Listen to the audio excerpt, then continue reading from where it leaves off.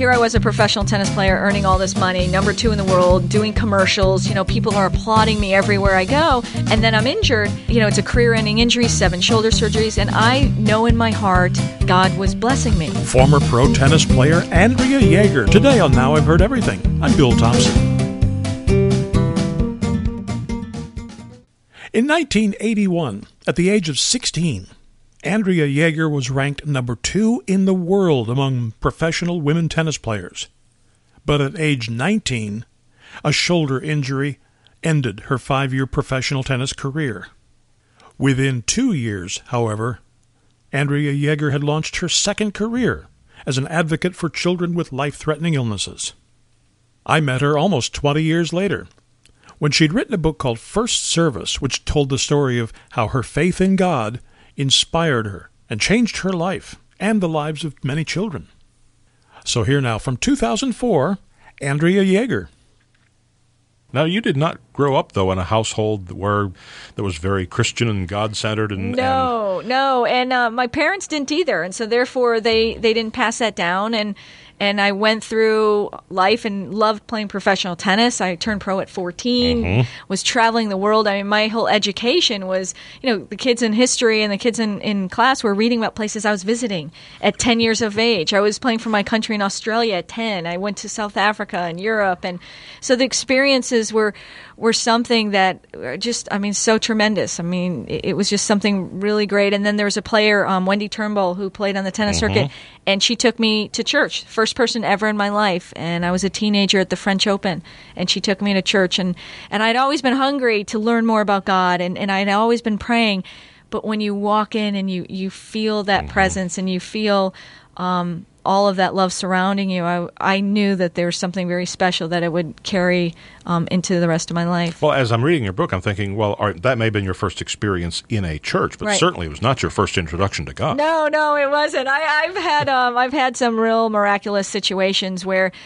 I don't know. Everyone keeps saying, why'd you go to the Children's Hospital? And it's the same question now. Well, how'd you know to start praying? If your parents didn't teach you, if no one taught you, and there's that seed, that mustard seed of faith that gets placed in everybody's life. And I had that, and I prayed, and God, when I was a child, gave me, information and gave me this communication system where, okay, you will be helping children. You're called to help children.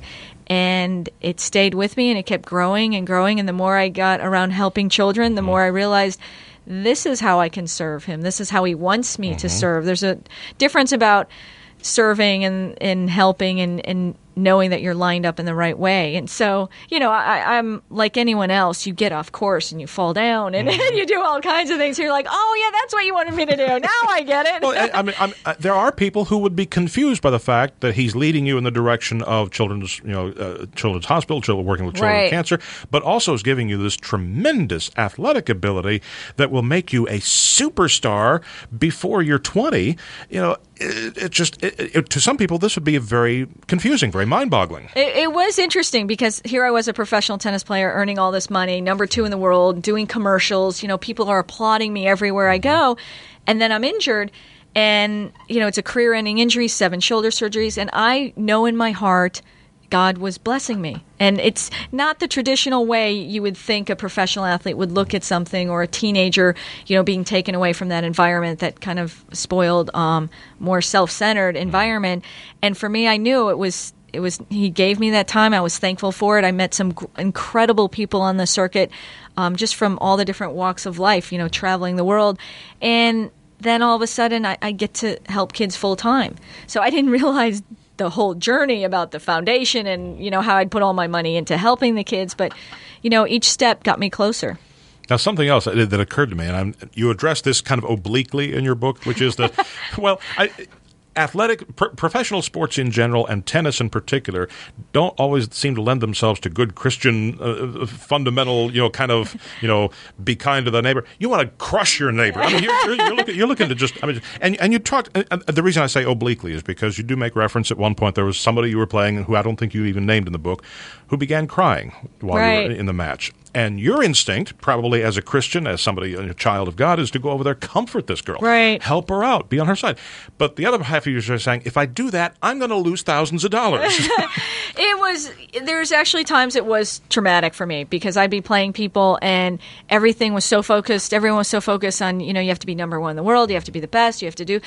And that just wasn't what was in my spirit. My spirit was like, okay, how can I do something for someone? And yet I was competitive and training so hard and very disciplined and came from, my parents were incredible people in teaching discipline and morals and values in the way that they knew. And yet, God hadn't touched upon them like, oh, well, wait a minute, this is really important. She needs to know this. And they were trying so hard and they just, went out and wanted me to be, the greatest tennis player so I could have all the opportunities later in life. And I was more about, well, the money part, that's great and all, but, I like giving. I like kindness. I like joy. But then you see me question a line call and you're like, wait a minute, she doesn't know the thing about being a Christian. Well, you can win and still be a Christian. Right. It's just, but you don't have to crush somebody into the ground to be. For me, it was a dilemma. It took me a long time, and that's why I think I was relieved in one sense, where I had this injury, and I loved competing, and I was very good at it. And, you're two in the world, you beat Billie Jean King center court at Wimbledon in the semis, you accomplish these things. You can't get those things without, at least working hard. But I just know God gave me those opportunities. But I didn't enjoy, and that's the thing that was so funny. Any player that was nice to me, it was harder for me to play against. If somebody was just, not very, I don't know, they just tried to be hurtful. If somebody called you a name in German? Yeah, exactly. And then it's like, well, wait a minute, now you're not going to win. That's just the easiest way to get me irritated. So. And you knew that you had the ability, if you really wanted. If I could, yes, absolutely. Yeah. So It is interesting. In team sports, you have that whole team atmosphere and you have everybody supporting each other. And in tennis, you don't have that environment. And I never have been, lonely a day in my life. I was never lonely on the circuit, but there was still something that to fight so hard just to beat someone, I didn't feel like I was doing great things for society. I didn't feel like I was making the world a better and brighter place. And yet I was happy to do it, but I didn't want to do it my whole life. I just, okay, great, we'll do it now and then see what happens. So the injury actually propelled me into helping kids at a time when, obviously God knew I was ready. Now, as a professional tennis player, they measure your success by how many tournaments you win, how many dollars when you're working with sick children, how do you measure your success? The first group that ever came out, the group of kids from Chicago that came to Aspen for the Silver Lining Foundation, I sat there watching them walk off the plane, and I said, you know what, there's no amount of Wimbledon trophies that can ever compare to, and I hadn't even, greeted them yet. I hadn't welcomed them in the door. They just were walking off the plane. And it's been like that every single day. There's something that, and maybe it's, I haven't had children on my own, but maybe it's like when a parent holds their baby for the first time when they're born. That's what it's like every time, because we work so hard to fundraise. It's all my proceeds from writing the book are going to children's charities. But you work so hard to bring these kids some light, some joy and fun and laughter, and it can't even be compared. You can't compare it to a materialistic gain or a ranking sheet. And it's been fun because I've surrounded myself with people that feel the same way. The vice president of Silver Lining Foundation, Heidi Bookout, she didn't have, training in pediatric oncology, but what she did have is also the love of God and the ability to give purely and wanting to commit, because it is a commitment. You start a children's foundation, you don't start it for a few hours and say, hey, I'm going to do something else. I'm going to, take a cruise around the world now for a few years. You do it with compassion. You do it fully, and you commit. This is a life commitment. Do you find people who are a little surprised that you are this committed? That maybe they assumed that you were just another celebrity who lent your cause to your name to a cause, and then you're off on your jet to the next thing. It's been interesting. Fundraising. I always say I don't know why they put fun at the beginning of fundraising, but John McEnroe was the first person who donated, and I knew him very little on the circuit, and I talked to him later when I was starting the foundation. And so often people say this, that when we talk about it, they see and they hear the love and the passion for the children. And so after they talk to me or they visit the ranch or they see me around the kids, they understand it. But at the beginning it was hard. I mean, a few players told me, why are you helping those kids? They're going to die anyway. Why give away your money? You can never work again. And it's when you see one child, when you've made a difference to one child, even if they've just smiled for that moment, one person can make a difference. And that's what I've written about in the book. One person can change the life and change the course of another person, and that affects everyone because we're all connected in one way. And if you walk around with bitterness or hatred or anger, that will get projected on someone. If you walk with joy and forgiveness and love, that is something that teaches as well. And I just try to do what I can, and what happens is God realizes that, and He sent people to help. I mean, in the book I talk about, Paul Newman, Cindy Crawford, Kevin Costner. I didn't know these people. It's not like, hey, I was 2 in the world, come help me. It doesn't work that way. It worked because the intentions of their efforts and our efforts were real and were for the children, and also you can't give up. I mean, I've had so many I've realized that there's thousands of no's that could be part of the equation of getting that one yes. And so that's what the journey's about. If you believe, believe. Step out in faith and go on that journey. Do people actually say no to you? Oh, yeah. Yes. I told the postmaster and asked him, I'm like, look, if you don't start delivering my mail, and because we weren't getting any donations for the first 5 years, we got like 1.